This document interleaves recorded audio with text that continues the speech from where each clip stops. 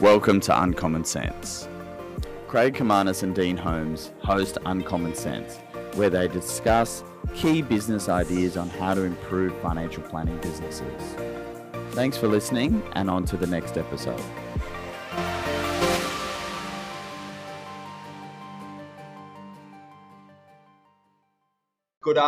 Good afternoon, everyone. Welcome to number 3 of Uncommon Sense with Dean and Craig. And today we're trying out some new things as we go through to chat to our audience. So if you are watching on LinkedIn or happen to be watching on YouTube, either of which you can use the comments on LinkedIn and then actually comes through to Craig and I with unfortunately a little bit of delay, but we'll be able to see that and talk through as we go along today. So how are you, Craig? What's been happening?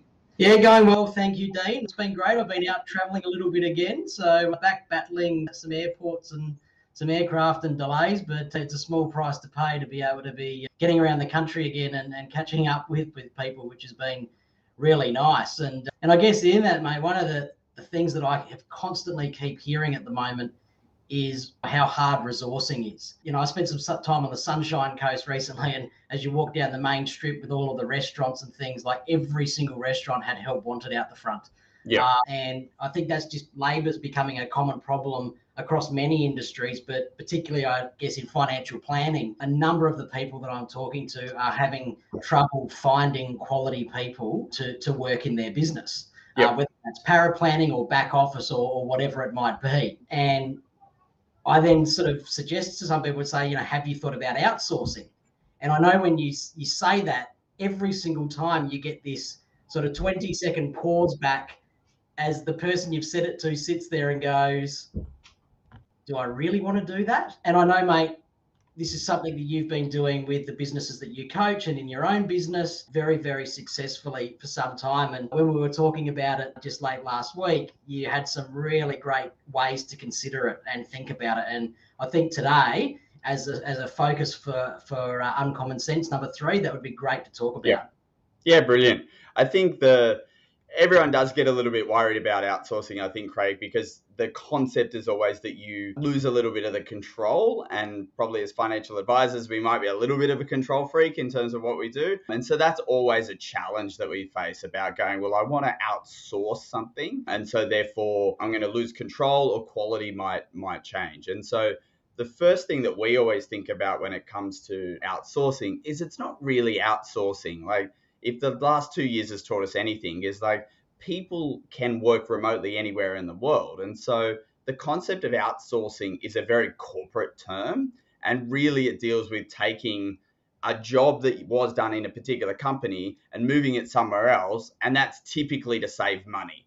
Whereas when we talk to financial advisors about outsourcing, really we're just trying to grow their team without the additional complexity of having more and more staff and what the office expansion and other things that goes on with adding more staff in your business. So outsourcing for us is much more about relationships opposed to getting a particular job done. And our first foray into this was a failure in terms of outsourcing, most definitely. And so what happened in our first journey is we found a partner in terms of outsourcing that was a transactional outsource. And so what that means is that I needed a job done, like a super research done. And so I would pay per job and I would get one job done and that would be it. And so the thing about that ended up failing for us is that it was very hard to improve the work that was being done because that company was focused on just doing one thing the same way 1,000 times. Right. And so our first learning that we had coming into this outsourcing world is that firstly, that you can never improve on a transactional relationship. And I felt that that's so important, Craig, and I prepared for it that I would put it on the screen. And so you cannot improve on a transactional relationship, to me, means that if you're just buying an outcome, i.e. you're buying this super research to be done, it's very difficult to give feedback to a person to do it better or the company overall. And so for us, we moved away from that to focus on relationships whenever we think about building out any part of our back office system within our businesses. And so the focus that we have now is on relationships and working on those relationships over time. And so whether that is any part of the business ecosystem of your back office, be it power planning, IT support, or just client service support, we want to focus on the relationship that you have with the provider first and foremost, and then the relationship that you have with the staff member that's working in your business, be it if they're working 1 hour a week but doing something, we still have the opportunity to build a relationship with that person, or if they're full-time in the business, there's an ongoing need for you to build a relationship with staff as well. Yeah, so I mean that's really interesting, mate, because what I'm picking up there is, even at the start I sort of referred to it as outsourcing, and I guess it kind of is because you're not employing someone directly, but the real link and the real thing that I'm hearing from you there is that this person is as much a team member as the person sitting in your office with you. And let's face it, like we've been through 2 years of COVID where you're not even sitting in the office with most of our team members anyway. So we've probably had some practice without even realizing it of how to deal with people that don't sit in an office with every day. 100%. So it's that we've learned now that we can all work from home or remotely. And so that obviously transfers to multiple locations around Australia and the world, most importantly. But the essence of human connection and relationships hasn't gone away. And so by focusing on the relationship first, you're actually able to make better progress. And that even transcends to when if you're working with people from different countries, for example, because there's a cultural difference. Firstly, when there's a cultural and maybe a language difference, all we have is the relationship. Finding out about one another, sharing small stories is really important in getting that foundation set to make sure that you're building a really good core relationship with the person, just like you would do in Australia if you had a new staff member. Like, it's surprising to me sometimes that everything that you would normally do if you had a new staff member working next to you, you should always do with your new partner, be it an outsourced or insourced or wherever they are, is have a coffee with them, find out a little bit about their background and where they've been, whether you do that digitally and virtual coffee, like Craig's in Adelaide now, but we still had a coffee this morning. Whether we're doing it digitally or physically, it doesn't matter, but it's that essence of connecting and sharing stories over time. Yeah, great, mate.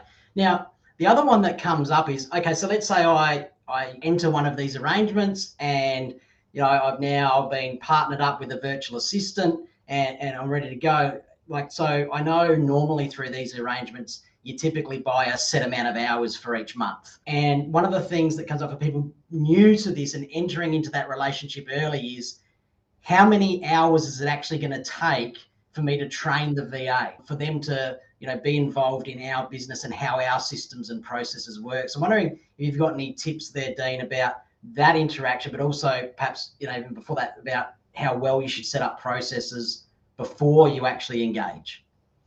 Yeah, so our experience comes from making the mistake and then coming back to a new way of doing it, but also working with two different partners through that process as well. And so I got some tips along the way from our current partner, which we've been working with for over 3.5 years, in terms of helping us to source and obviously pay our staff and team and things like that. But the first thing, which I tell everyone because he told me, is actually that people comes before process. So lots of advisors that we talk to go, I'd love the idea of a virtual assistant or a CSO, but let me just get organized first, or let me just get some processes down that they could follow, or they say, I don't know what they would do yet. So therefore, if I don't know what they would do, how am I actually going to give them anything to do? And it's the wrong way around, because advisors were not put on the earth to build processes first and foremost. So we're meant to be talking to clients and helping them through financial and emotional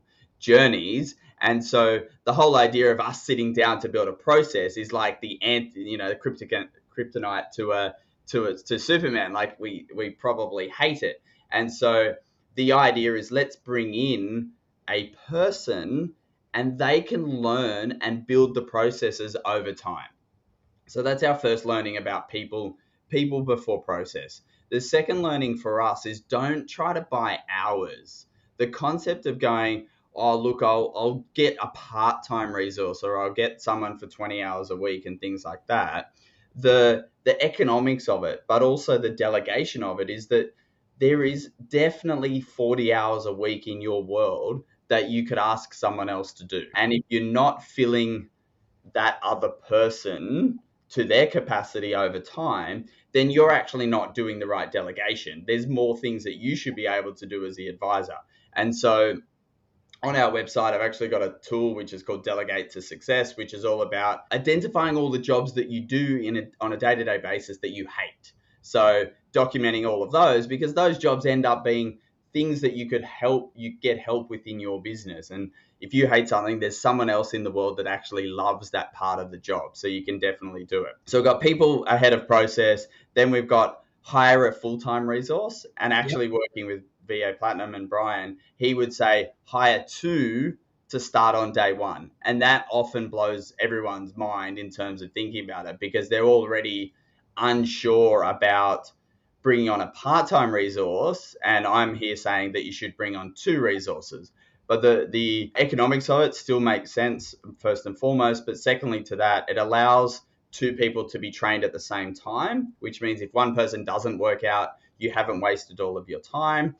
Two people hear things slightly differently, so they train differently. And we've mastered, I suppose, a 6-person organizational chart underneath an advisor. And so everyone has different strengths and weaknesses. And so you get to learn those over time, and you mold their careers within your team in the exact way you would if you had someone sitting next to you. And that brings me to the third point, is how you train them is exactly the same as if the person was sitting next to you. So if I was doing something on a spreadsheet at my desk, and Shane over here was on his first day and he was about to learn something, he would roll his chair over and watch what I did. Okay. Yep. I learned how to talk to clients by being in the bullpen of 6 other advisors. And so you heard their conversations every single day. You just recreate that by inviting your staff to meetings so they can meet your clients and they can hear what's going on. Excellent, mate. Now, Yep. you touched on delegation, and Yes. and this one for me is a classic. And mate, maybe this is a topic for another Uncommon Sense in the future that we can dig really deep into. But the part I want to ask you is, I think lots of people go, I hate that job, right? Or I don't want to do that task. It's not actually a revenue producing task, so why am I doing it, etc., etc. But then so many people have so much trouble actually delegating because they're a bit controlling and stuff. Did you sense that when you started this? And I mean, it doesn't matter whether you're using an outsource or someone who's working in your business, I guess, but I just want your experience of, did you sense that? And if you did, how did you get over it? Or if you didn't, why not? Yeah, it's an ongoing personal challenge to continue to delegate things. And so you can be like arrogant around it and go, I can't do these jobs because it's below my pay grade. But then when you actually look at what you do, there's lots of things that we do every day that we can essentially say is below our pay grade. But just by saying that doesn't actually work. And so there's the tools and exercises you can go through with your team around identifying all of the jobs that advisors don't enjoy doing and solve that for the advisors to create space in their day. But it's around also empowering your staff to take things off you. Our current business partner, but Stella, when she first started with us 15 years ago, one of the greatest things that we did is we took her through our business plan, which is also really important for every staff member and the circle of associates might have, to understand your vision and values and where your business is going. That's for another week. But when we took Stella through that, the one thing that she did the weeks and months and after that was kept telling Paul to stop doing things. So she would say, "Stop it, Paul. That's my job. I'll do that. Go out and get another client." Yeah. And so the way in which she got that and was able to do it was all linked to the fact that she understood where we were going, and that essentially we empowered her to do that by her seeing her role within the whole organization. Now her role's changed now and she's the one going out to get clients, but it was at the time, in terms of how you structure the team, it's really important to know where everyone sits and going within the organization so that they can participate over time. Yeah, okay. And I guess creating an environment to encourage people to have the confidence to say, give it to me. stop it. Correct. Yeah, And exactly. have that openness and culture in the firm as well is a big. Absolutely. And that's a challenge. That's a challenge for the culture and the education about how you build your business over time, to have the person going that. Like, off if you I always get inspired by the older business, like, 50 years ago, because they had hierarchy, but the hierarchy worked. Like the example of having the mail person open the mail and then triage it, send it to the next department to triage, and one in a million letters would make it to the CEO. And so that was an element of delegation which was in businesses because of practicality of how it worked. Now communication flips and everyone can email every CEO. We can email you, Craig, first name dot last name at Paragym, and we're there.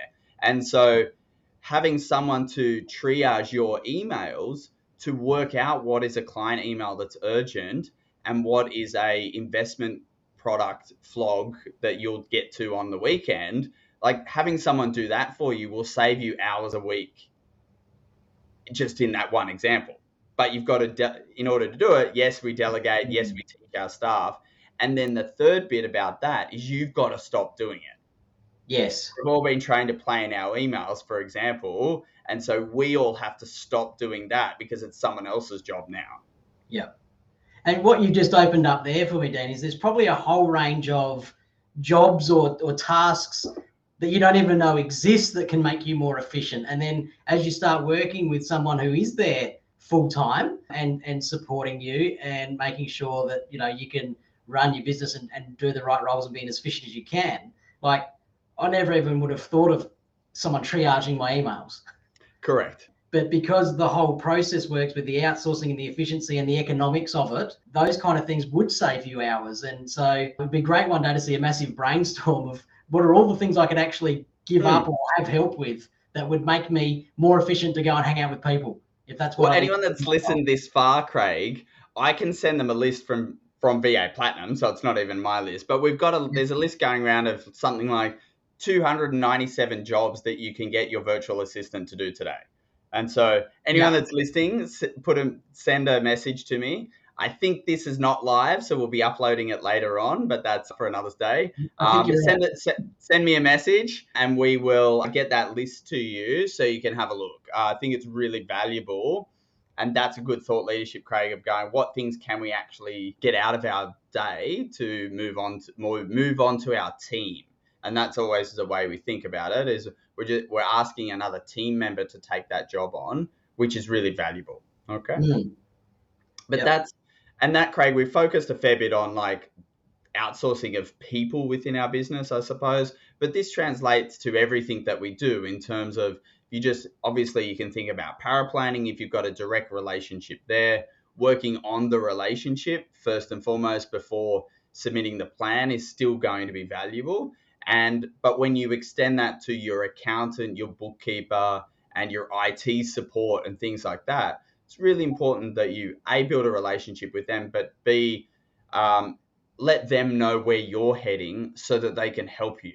I really think that, like, just if IT support doesn't know that you're thinking about bringing staff on that work in another country, or you're dealing with finance, or you've got these other security things, if you're not working with them to inform them about your business, they're less informed to help you. Yes. Yeah. If I reflect on today, the one thing that's ringing in my mind, which I would have had it the other way around, to be honest, is people before process. Correct. That is a massive learning for me today. When you said that, I went, naturally, I want to go the other way. Yeah, and I think it's probably Sir Richard Branson, if I was to quote, and if I'm wrong, I'm wrong. But there's a thing about him that he would actually just hire the greatest people, and then they would work out what they could do within the Virgin Group. So he'd actually find people and go, well, you can come and work for Virgin.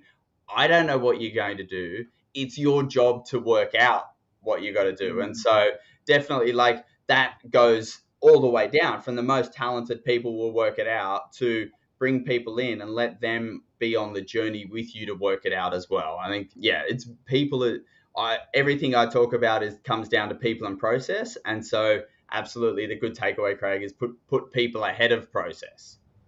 Yeah, and it's interesting, right, that you talk like that. It's not quite right, but you told me to start reading Will Smith's or listening to Will Smith's autobiography. Yeah. And he was talking about when they make the Fresh Prince, like there's a script, obviously, that needs to be written to start something, but then they actually give them this, what they call playtime. So he said, that was this. I was being paid to like play for 3 days Yes.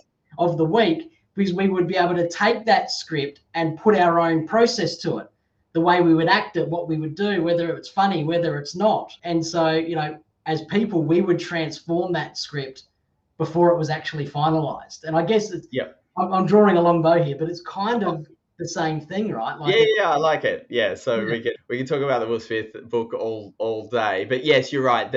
There's an element of allowing the people's personality and your team's personality to come through, and that goes for lots of things. Like you like to script emails so that your client has a consistent experience, but you also want to leave space for personalities to come through. Otherwise, especially for small businesses, otherwise you're dealing with the bank, right? You're just a mini bank or a mini large organization that everything is so scripted that when our team call our client, they're not reading a script.